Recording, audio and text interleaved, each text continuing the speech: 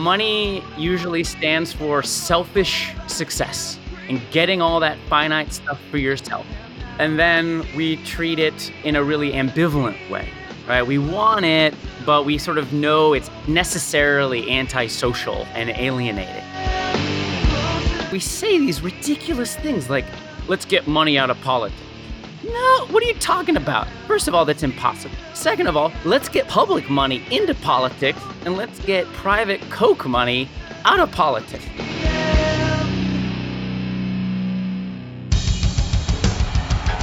What I have said is that this campaign is not just about electing a president. It is about making a political revolution. MMT. Taking money from our children and borrowing from China. People are dying. Is the program so critical it's worth borrowing money from China to pay for it? And if not, I'll get rid of it. Stop lying!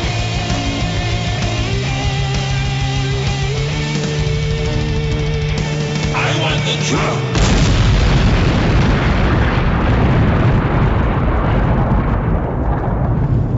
Now let's see if we can avoid the apocalypse altogether. Here's another episode of Macro and Cheese with your host, Steve Grumbine. All right, and this is Steve Grumbine with Macro and Cheese. I am outrageously excited to have my friend and scholar, Scott Ferguson, join us. Scott is an associate professor of film and media studies in the Department of Humanities and Cultural Studies at the University of South Florida. He is also a research scholar, the Global Institute for Sustainable Prosperity, co-director of the Modern Money Network Humanities Division, and producer of the Money on the Left podcast. His current research and teaching focus on modern monetary theory and critiques of neoliberalism, theories of social dependence, aesthetic theory, and the history of digital animation and visual effects.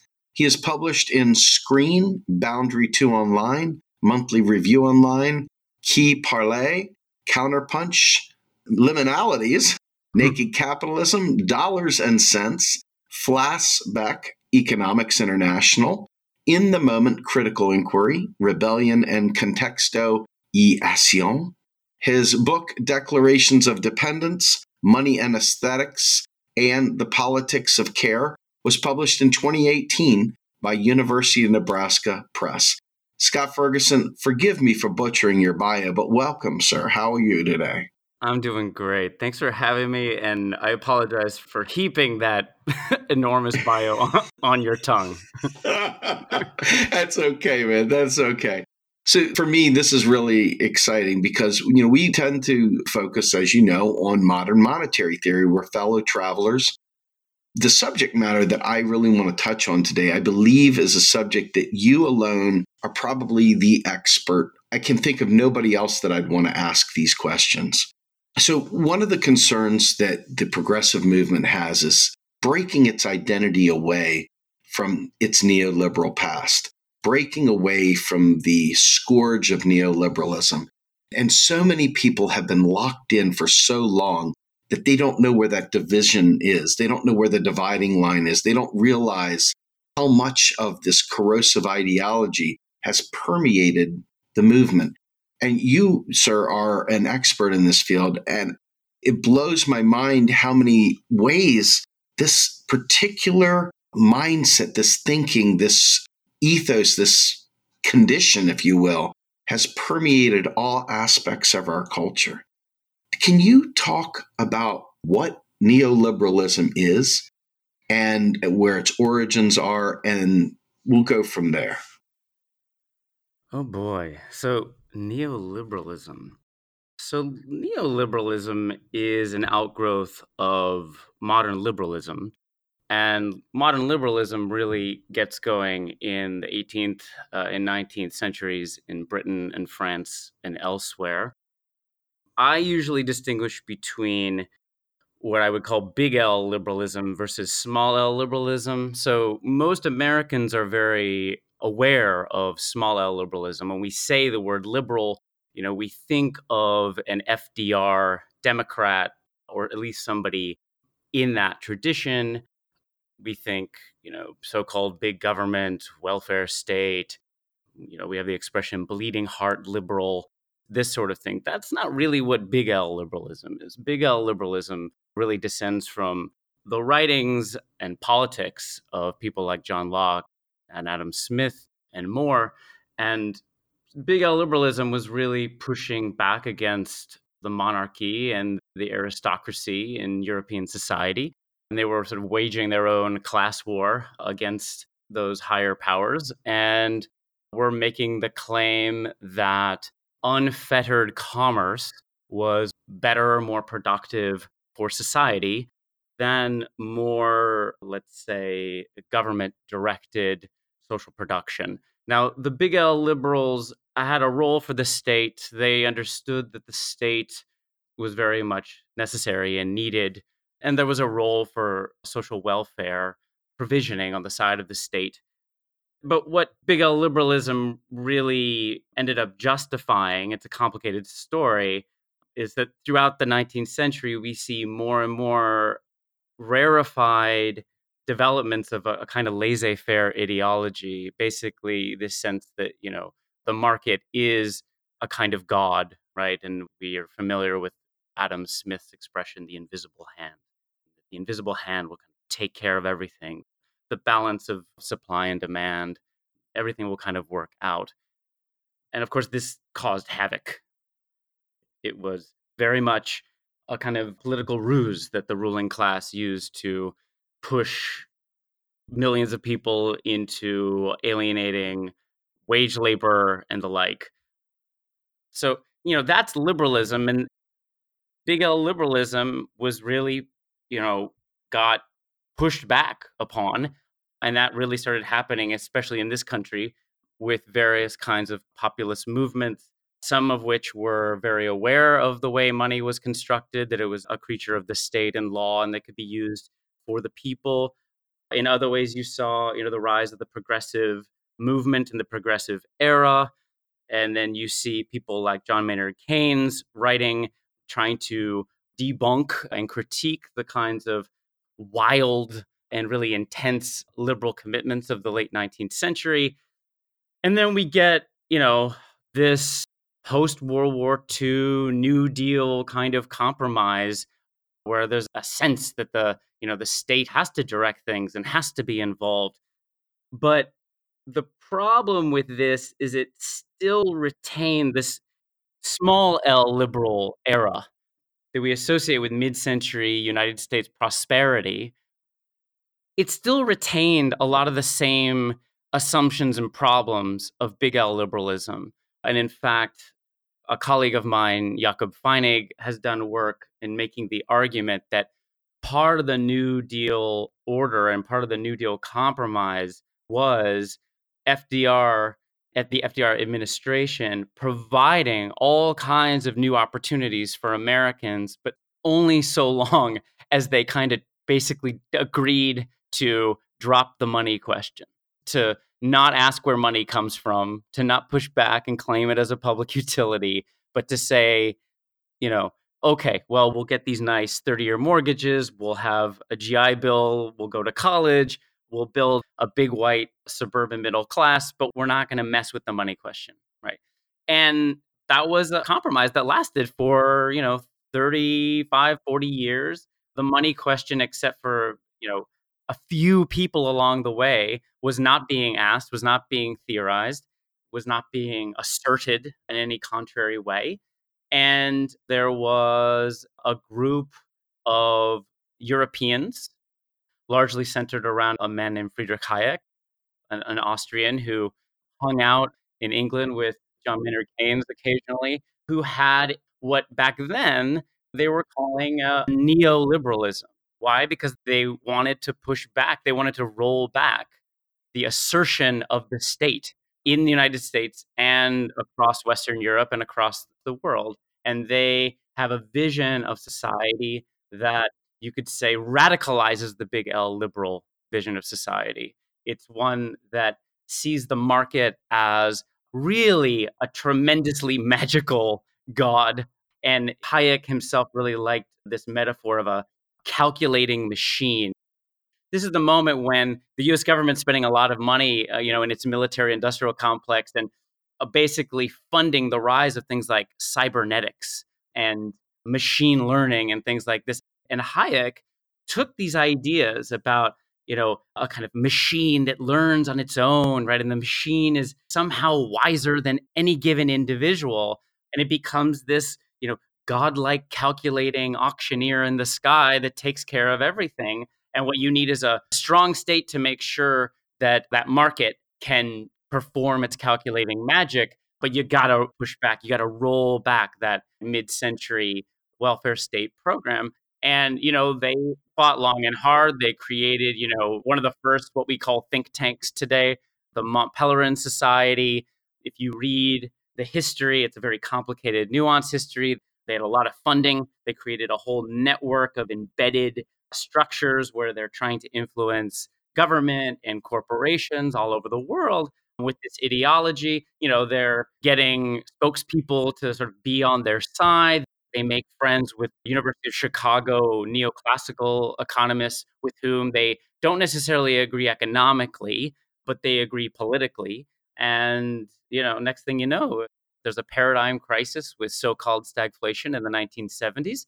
And the ruling elites were really feeling a lot of pressure from a really intensified, not only civil rights movement and anti-war movement, but also labor movement in the early 1970s.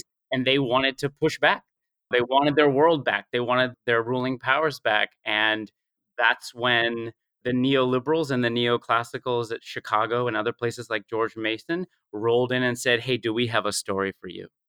And, the rest is the Reagan-Thatcher revolution in history. And we've been living it for about 40 years since. And I would say that since the financial crisis, that the neoliberal faith in this godlike calculating market has only decreased. And certainly in the 2016 election, I think by that time, we were seeing interrelated crises across spectrums of our society, whether it was the rebirth of vocalized racism on the right, or it was the hyper politicization of police brutality against people of color and the rise of Black Lives Matter, or it was the fact that essentially the story that the central bankers and technocrats had been telling about what a central bank is and does and what it should be doing in relationship to fiscal policy and the do's and don'ts of all this and what's going to happen if you don't follow by these rules, that started falling apart.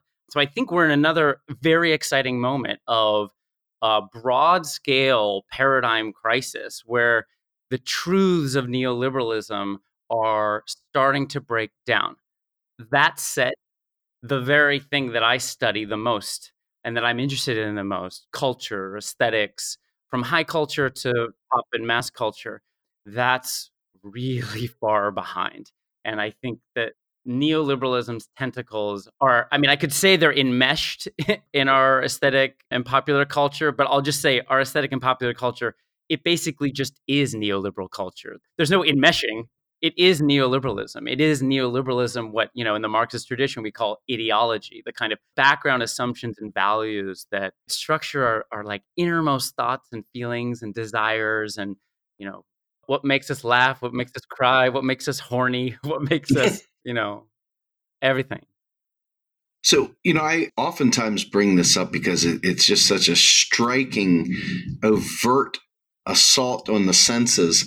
When Roseanne Barr came back onto the air here recently, there was an episode where her and her sister, and it may have been the very first episode, quite frankly, where they had come back and apparently the sister had voted for Jill Stein and Roseanne kept taunting and teasing her. Apparently this was a really big dividing point in the family, this political divide. And Roseanne mocked her for her desire for Medicare for all. And in that mocking, she said, the only problem with you people is eventually you run out of other people's money to spend on these dumb ideas. And it hit me like a ton of bricks. Here I am watching a sitcom, and I'm listening to neoliberal indoctrination right there. Boom, right there. No question about it. There was no swift rebuttal. There was no fair and balanced. There was no kind of nuance to the discussion.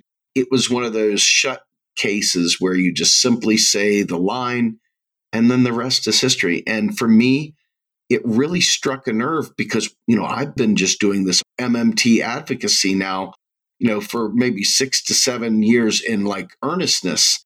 And I've been exposed to it for, about 10 years now. And, I've seen leaps and bounds of change, but my goodness, to see something so overt, so unapologetically neoliberal, it just shook me at my core. I mean, you nailed it when you said there is no permeating. It is neoliberal culture. We live in a neoliberal society. How do we break that down, Scott? How do we move away from that? What are some of the steps we can take to mitigate this disaster? Yeah, that's the question, isn't it? So let me just say really quickly, I think that just in response to Roseanne, she's been getting herself into a lot of trouble recently. But I'll say one of the things that's really feels like a terrible betrayal on her part is that within this neoliberal culture, in the context of the early 90s recession, Roseanne, her act, and then her sitcom, was about working class Americans and kind of gave voice to suffering, even on a corporate network television show. And so now she's a very rich woman and probably doesn't see herself as aligned with the people she was trying to represent decades ago. But it's just, so tragically shameful for her to pull that. To your bigger question, I think that there is always a project of critique and then a project of construction. And both are equally important, and you can't really do one without the other. And I think, critique also can be constructive in its own right because we learn things about ourselves constructively by doing critique. And so critique, as I practice it and in, my training through my PhD and what I teach my students, it's not simply about calling out something as wrong, right? So we do want to do that. We want to say, look at this novel, look at this film, look at this actress Roseanne Barr, look at what they're saying, and look at how that's wrong. Okay, fine. But we can go further than that and try to trace and unmoor the ways that neoliberal culture works on us and how we're invested in it. And one way I would say we could do so that kind of goes beyond the always just explicit level of, basically being contrary to something that MMT knows to be false is really just to start with, how does money as a medium, how do we make sense of it in our popular culture, in our music, in our television shows, in our streaming shows, in our movies, in our internet memes? What does money mean? And I'll say that, one of the horrifying things about the way that neoliberal culture deals with money, and neoliberal culture didn't invent this, and it's part of a much broader project that I think comes from big L liberal modern culture.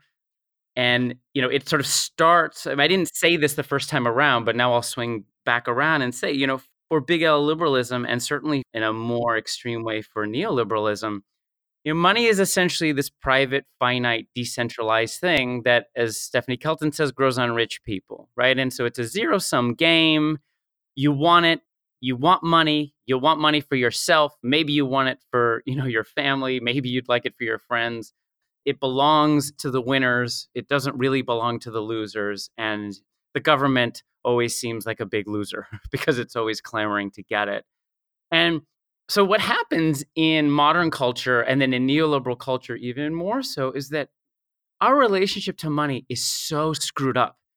It's our lifeblood, right? Actually, I don't want to use that term blood. That's miserable. But right, it's our oxygen, right? It's our connection to one another. It's the centralized medium that organizes us as a collective. But how do we make sense of it in popular culture? Like, think about your favorite pop songs that are about money, whether it's, Pink Floyd or the Beatles, or it's Biggie Smalls, or it's Cardi B. Money usually stands for selfish success, right? And getting all that finite stuff for yourself. And then we treat it in a really ambivalent way, right? We want it, but we sort of know it's necessarily antisocial and alienating. The best songwriters get really ironic and cheeky about it, and cheeky about the desire for it and how that kind of screws everything up, but we can't help doing so.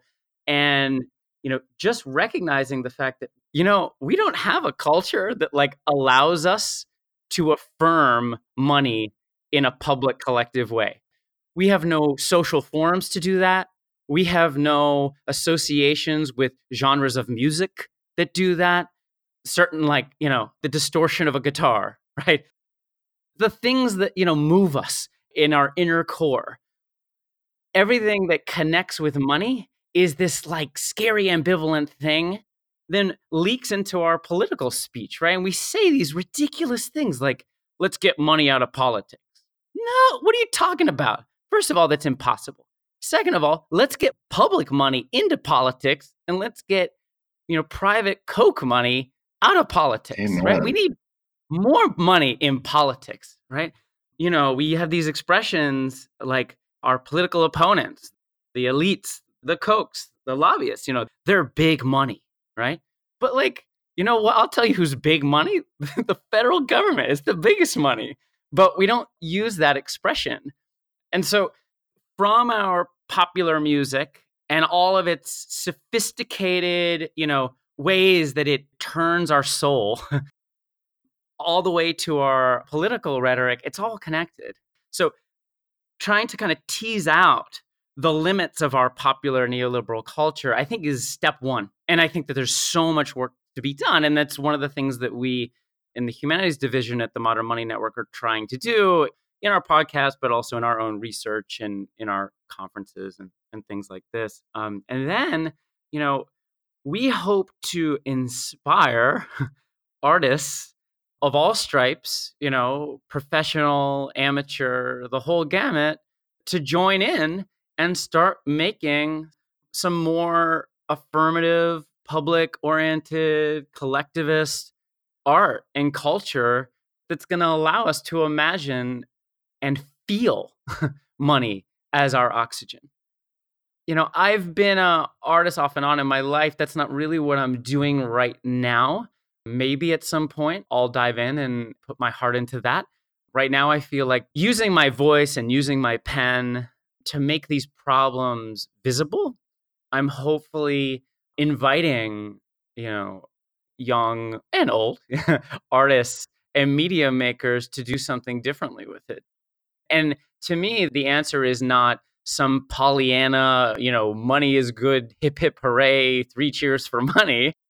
But rather, money is complicated. Money is fraught.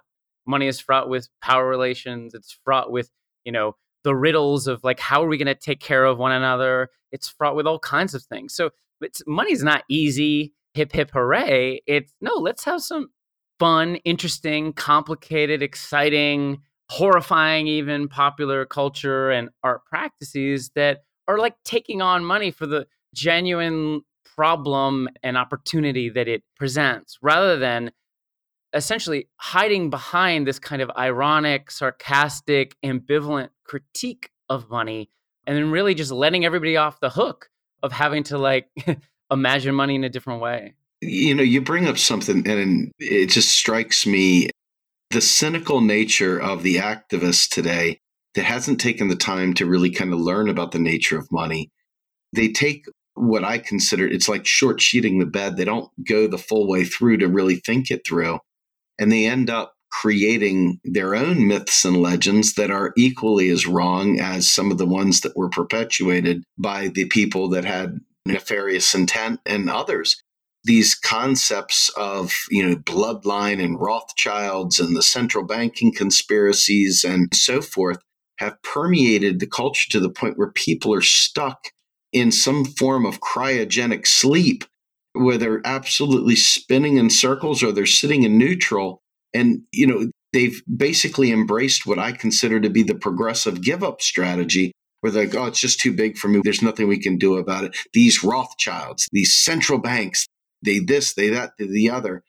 And that popular culture, that folklore, has enmeshed itself within so many different aspects of our culture that we really are really running against a buzzsaw here of not only the people that are trying to keep us in this feudal state, but for those who would otherwise be allies in helping fight against such things are trapped in a folklore scenario of their own making. Can you talk a little bit about how the folklore, if you will, has impacted the aesthetic that impacts all of our lives, this overall cultural norm and the skepticism that it brings? Yeah, I mean, I agree with you. Honestly, I think you have a lot more experience with the Rothschild conspiracy theorists and those types. Somehow I luckily skirt around those folks and those so-called debates. What can I say? I think that I have to be careful about how I put this, but I think that Occupy Wall Street is potentially symptomatic of this neoliberal political culture and then larger culture that surrounds it. I'll start by saying that Occupy Wall Street, I support it 110%. It was an important watershed moment. I was down here in Florida, so I greatly admire, and I was cheering on what was going on in Zuccotti Park. But I will say that it seemed conspicuous to me, and especially the more I was learning about modern monetary theory and related schools, that this group decided what they wanted to do was occupy Wall Street rather than say what has been a tried and true tradition throughout the 20th century, which was marching on Washington. And, I don't have a lot of deep evidence for this, but it struck me as interesting that, it seemed like they were going to the source, to the heart of the problem, and to where maybe we collectively, consciously or unconsciously thought all the money's at, right? So we're going to occupy Wall Street. Now, I think that, sure, that's where a lot of political power is. So, I'm not against occupying Wall Street, but for a mass movement like that, it seemed to me like a more effective campaign and strategy could have been to, occupy DC, right, or occupy Congress and occupy the public purse. But I don't think that that was part of the political imagination of Occupy Wall Street. Does that mean that Occupy Wall Street didn't have solutions? Of course they did. I mean, incredible things came out of Occupy Wall Street, and Occupy Wall Street was not a heterogeneous event by any stretch of the imagination. And I know from, following it that there was plenty of disagreement. But it does strike me as interesting that it wasn't about Washington and getting our public purse back. It was about being angry about, and rightfully angry, but nevertheless angry primarily at the financial elite. Yeah, that's my thought about the ways that I think leftist political culture has been hindered by this broader neoliberal understanding of money as a private, finite, and essentially decentralized abstract thing that floats around and it gets captured by individuals, by financial speculators on Wall Street. That said, as part of this exciting moment, this paradigm crisis that's happening right now is showing us that that's not the only option. And we have, movements that the modern money movement is becoming increasingly allied with, right? Fed Up, the movement politicizing the Fed's historical policies of higher interest rates and essentially keeping people unemployed. The Debt Collective that came out of Occupy Wall Street has allied with modern monetary theory as well. And maybe most excitingly, we have Sunrise, which is doing incredible work and putting the Green New Deal on the table and on everybody's lips, on everybody's fingers, on their media equipment. And they're down. They're down for the public purse and they're down for the MMT framing. And it's a complicated situation, but, the Green New Deal accompanying documents to the resolution, which were crafted in part by our friend Robert Hockett, has MMT framing in it. You could say Sunrise is pop culture. It's political culture, but it's pop culture too. And it is metaphorically and literally marching on Washington. So I think we're breaking through. I really, really do. We got a long haul left, but something is happening.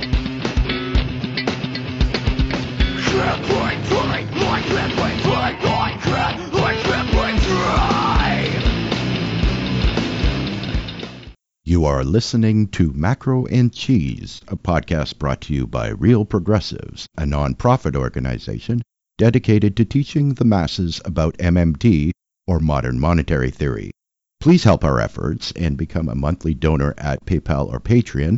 Like and follow our pages on Facebook and YouTube, and follow us on Periscope, Twitter, and Instagram.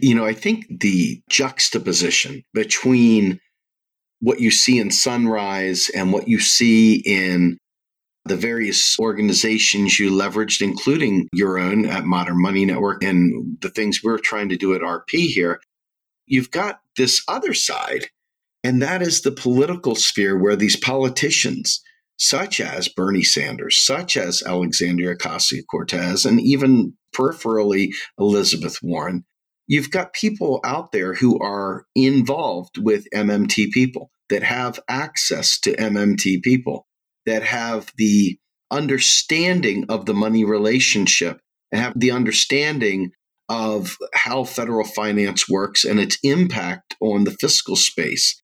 And they have the right sensibilities. But yet, when they go to speak, they are completely hamstrung by the neoliberal culture that has this erroneous belief in the idea that taxation is actually funding the programs they're advocating for. And it doesn't require a mathematician, a PhD theorist to see that the dollars of taxation do not add up to the dollars spent on these programs.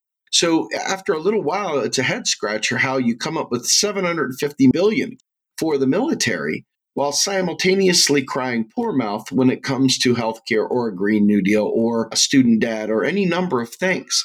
So why are these politicians so restrained, so held back? Is it ignorance on their part? I don't think so. They've been exposed to it. I'll just cut to the chase. My belief is that pop culture is not caught up to the truth and reality, and these politicians are unfortunately stuck playing the game of the day, which is I got to get elected by people that don't understand this thing. So I better speak the language they understand, which has a lot of negative consequences that go with it as well. Can you describe maybe the humanities aesthetic aspect of the political crisis that we face in terms of what these politicians are capable of saying in front of a large room with a camera and a mic, while simultaneously trying to fight for votes? Yeah, right. I mean, this is the big question. Yeah, clearly, I agree with you the way you framed it. I, like you, will get frustrated at Bernie Sanders and AOC, right? Who, when we sort of know that they know better, right? And then they come out and say things that we wish they wouldn't. I have sympathy, and I do think they, in a very real way, they have to say things that are going to sound legible and legitimate to their constituents and to the world. And, I think, as Stephanie Kelton will often say, it's our job, and of course, Real Progressives has gone further than any other organization to do this. It's our job to make it okay, right, for the Bernies and the AOCs and the others to speak up and to do what they love to do, speak truth to power, but include the money message and show how incredibly important it is for all their messages. That said, others do speak up. Ro Khanna from California is he's very out, I think, and on the record as being pro MMT. There are others. I also think my own experience in Florida politics, just moment to moment, things are changing really, really quickly. And, I, as some of your listeners might know, I just gave a talk, an intro to MMT talk at the recent what's called Florida Blue Democratic Leadership Meeting. It's an annual meeting of all the top Democrats, their leaders, everybody who's anybody or who wants to be anybody in Florida politics goes to this big meeting. They move it around. This year it was in Orlando at the Disney Hotel area. And the Progressive Caucus of the Florida Democratic Party invited me to talk to the progressives and anybody else who wandered into the room about MMT. And the room seats about 160 people. It was standing room only. And the audience was lit. I mean, it took me aback. I was getting like applaud lines on things that I thought I was going to be able to breeze through and like slow me down. I got to tease you. Hold on. I got to interrupt you. I got to tease you for a second. Okay. So I watched you give this presentation, and I've had the luxury of meeting you several times, and you're always cool, calm, and collected and lighthearted. And I saw you rocking at that lectern, and it was like I could feel the energy through you. It was like it wasn't like you were just teaching a class somewhere or you were maybe talking amongst friends. I mean, you couldn't stay still. You were I could feel I wasn't there, but I wanted to be there because the energy was so just visceral. I mean, it was right there. It was dripping off you. And it couldn't have just been the topic because you've told that topic a bazillion times. You were getting energy back from that crowd, and it was very, very apparent. So I wanted to tell you, it came through the video, man. There's no escape. That's great. That's great to hear. Yeah, I mean, it was electrifying. I was electrified to be there. To me, it was such an enormous event. I mean, we've got people talking to, Bernie and AOC and others, but this was like more, I mean, not absolutely bottom up, but indigenous Florida Democrats like getting excited about MMT and wanting to share it. So that, I felt so energized. And then when the room was so energized, it was incredible. And I think one of the reasons for the rocking is that I started talking and I said, can everybody hear me? And people said no. So then I had to like glue my mouth to the microphone. and so my face had to be like low and next to the mic, but the rest of my body had to like go wild. So that's what you saw. And, I've started talking more and more to local politicians. A woman named Jessica Harrington, who's running for the state house against this guy, James Grant in Florida, that James Grant is responsible for smacking that poll tax on Amendment 4, the Voting Rights Act for former felons.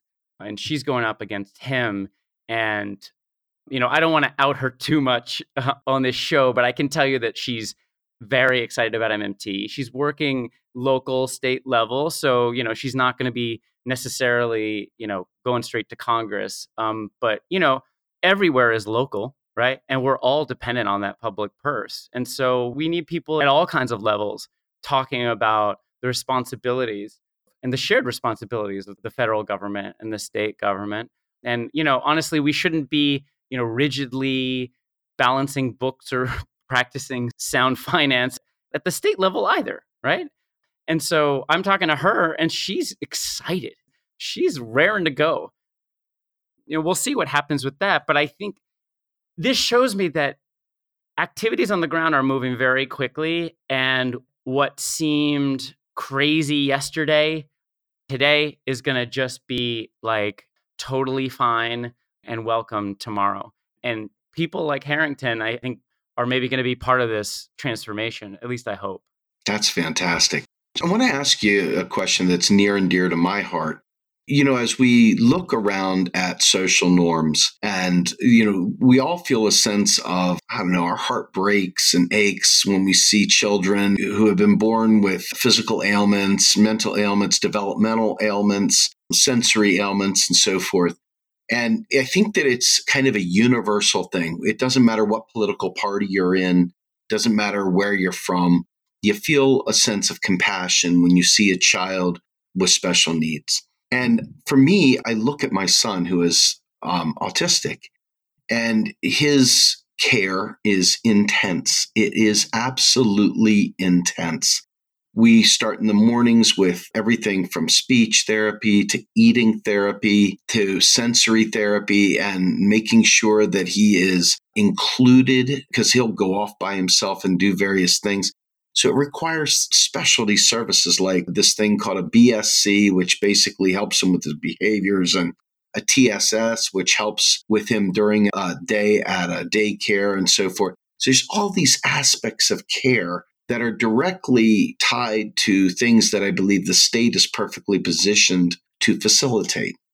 Would it make sense aesthetically and throughout to leverage those points of understanding where we all have a soft spot, where our guard goes down and we're capable of having a conversation that exceeds the partisanship that we are so accustomed to seeing in this country?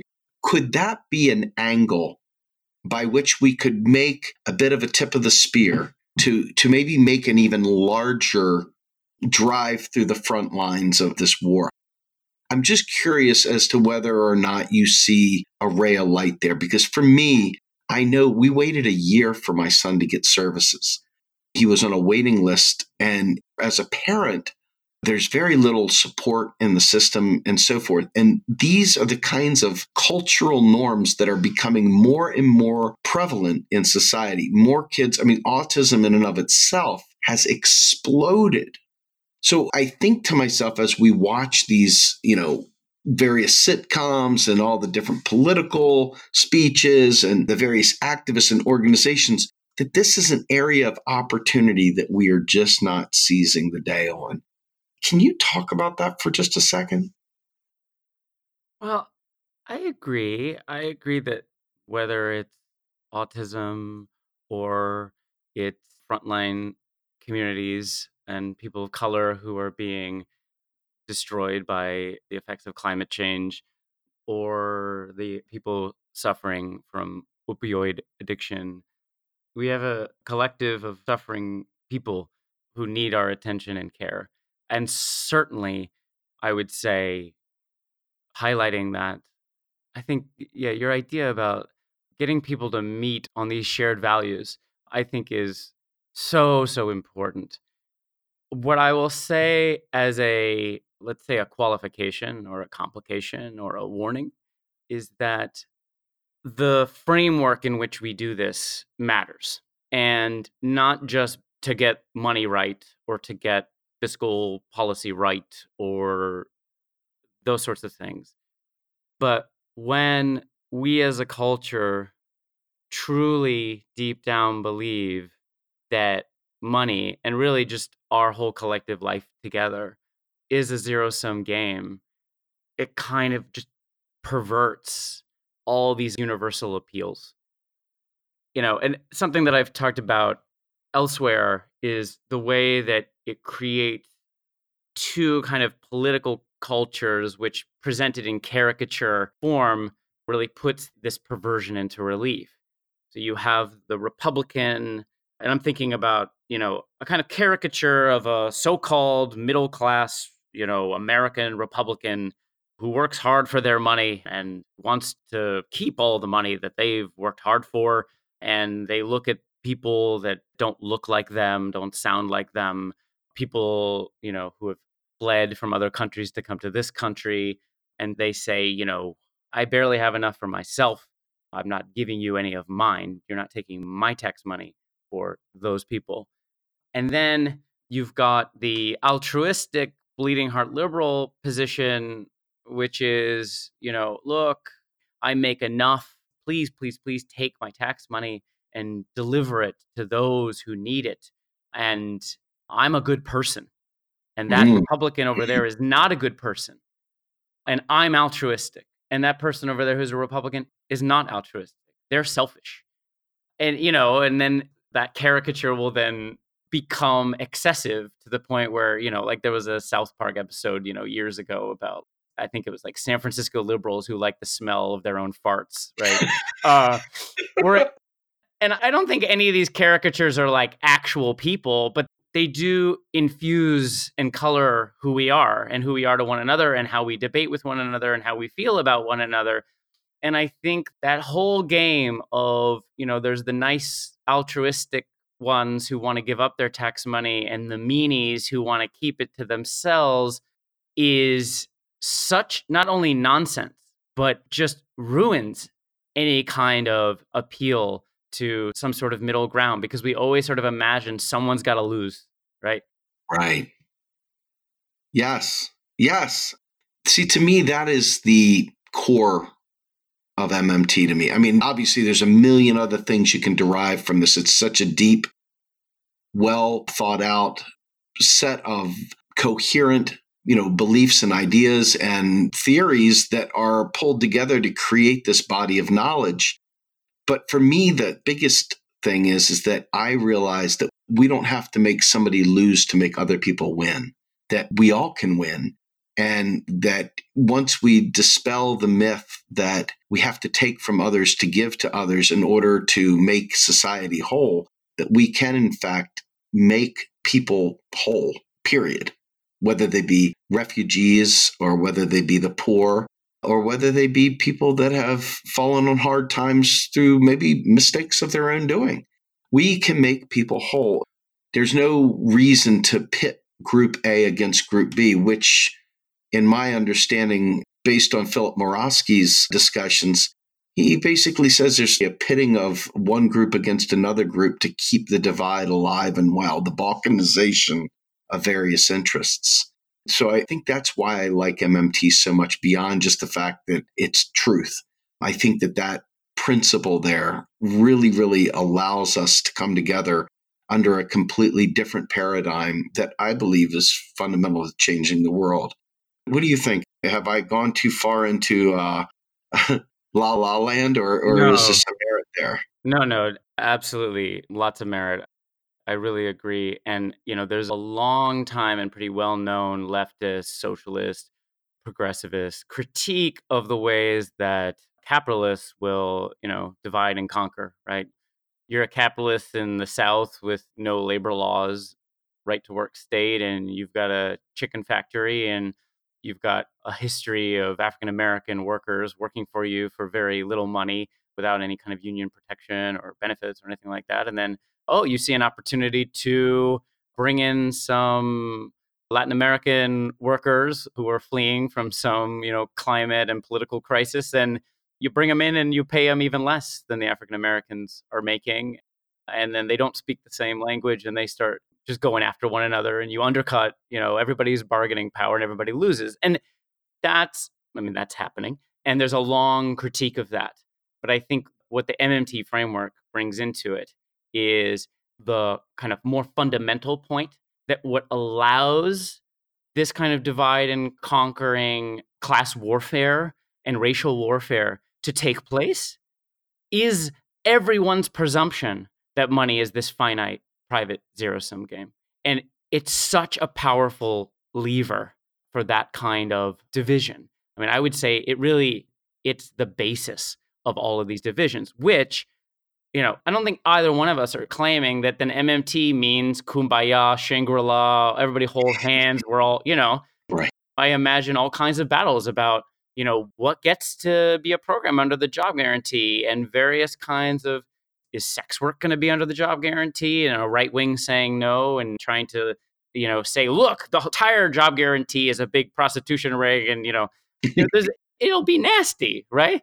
But nasty in a different way, right? And I think hopefully it'll be a lot less nastiness, and it'll all be happening, hopefully, in a way that you could say is a contest within and about abundance, rather than a contest that's predicated on this just vacuum of privation that's just sucking everybody toward the bottom, that is just not necessary. That's a great point. You kind of brought up some things in there that I want to close out with this one. This is kind of a big one to me. Obviously, we're watching children in cages. We're watching families in cages at the border.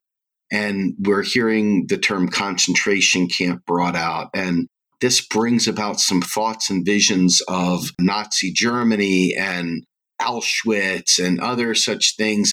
And, there are people that see that as a travesty to even compare it to such things. And yet at the same time, there are many, and myself included, that feel it's an apropos comparison. But this right here, this aesthetic stems from the scarcity of money, this belief that we can't take care of our own, evidenced by us not taking care of our own. And then flip side is you see this invading army of refugees, right, coming up seeking shelter and employment and seeking opportunity. And all the fearfulness brought on by this neoliberal paradigm makes so many look at them and say, get them out of our country. We don't want them. We don't need them. They're stealing from us. They're taking from our veterans, blah, blah, blah. This mindset is so deeply corrosive to what I believe most of us thought America was intended to be. And more importantly, just what a human reaction should be. This particular paradigm, I believe, is directly answered by an understanding of the money relationship and programmatically through the job guarantee. Can you let us finish off with the humanity aspect of watching refugees seeking asylum in the United States and being caged like animals because of this aesthetic, this ideological bend that is so corrosive?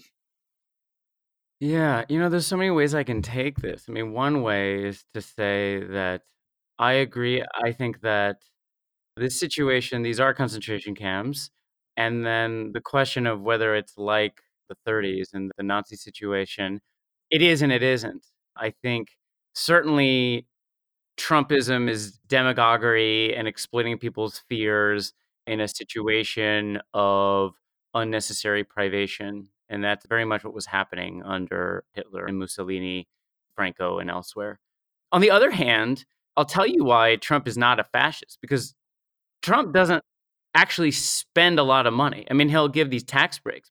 From what I can tell, he's just a even nastier version of the Republican agenda for the last 40 years. He's illiterate, he's an embarrassment, he's an evil person. But at least the old school fascists, like, they promised people jobs because they were out of work. And the chosen ones who got the jobs, I mean, there were jobs. There were jobs for them.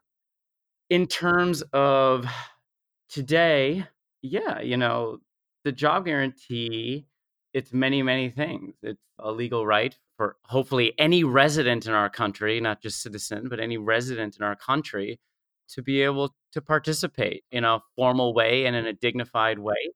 But it's also what we call a macroeconomic stabilizer. But, sometimes I think we lose the forest for the trees when we use that economic term, macroeconomic stabilizer. I mean, you could say that, yes, it keeps the value of the dollar, the price level at a good level or whatever. But, it's a political, social, cultural stabilizer, right? I mean, you think about, what is the job guarantee going to do? It's going to bring communities together. It's going to create new communities. It's going to create new possibilities for democratic action, whether it's simply being embedded, involved, and responsible in a local public workplace, or it's building up institutions of participatory democracy and using what some of our friends are advocating for, the apparatuses of participatory budgeting and things like that.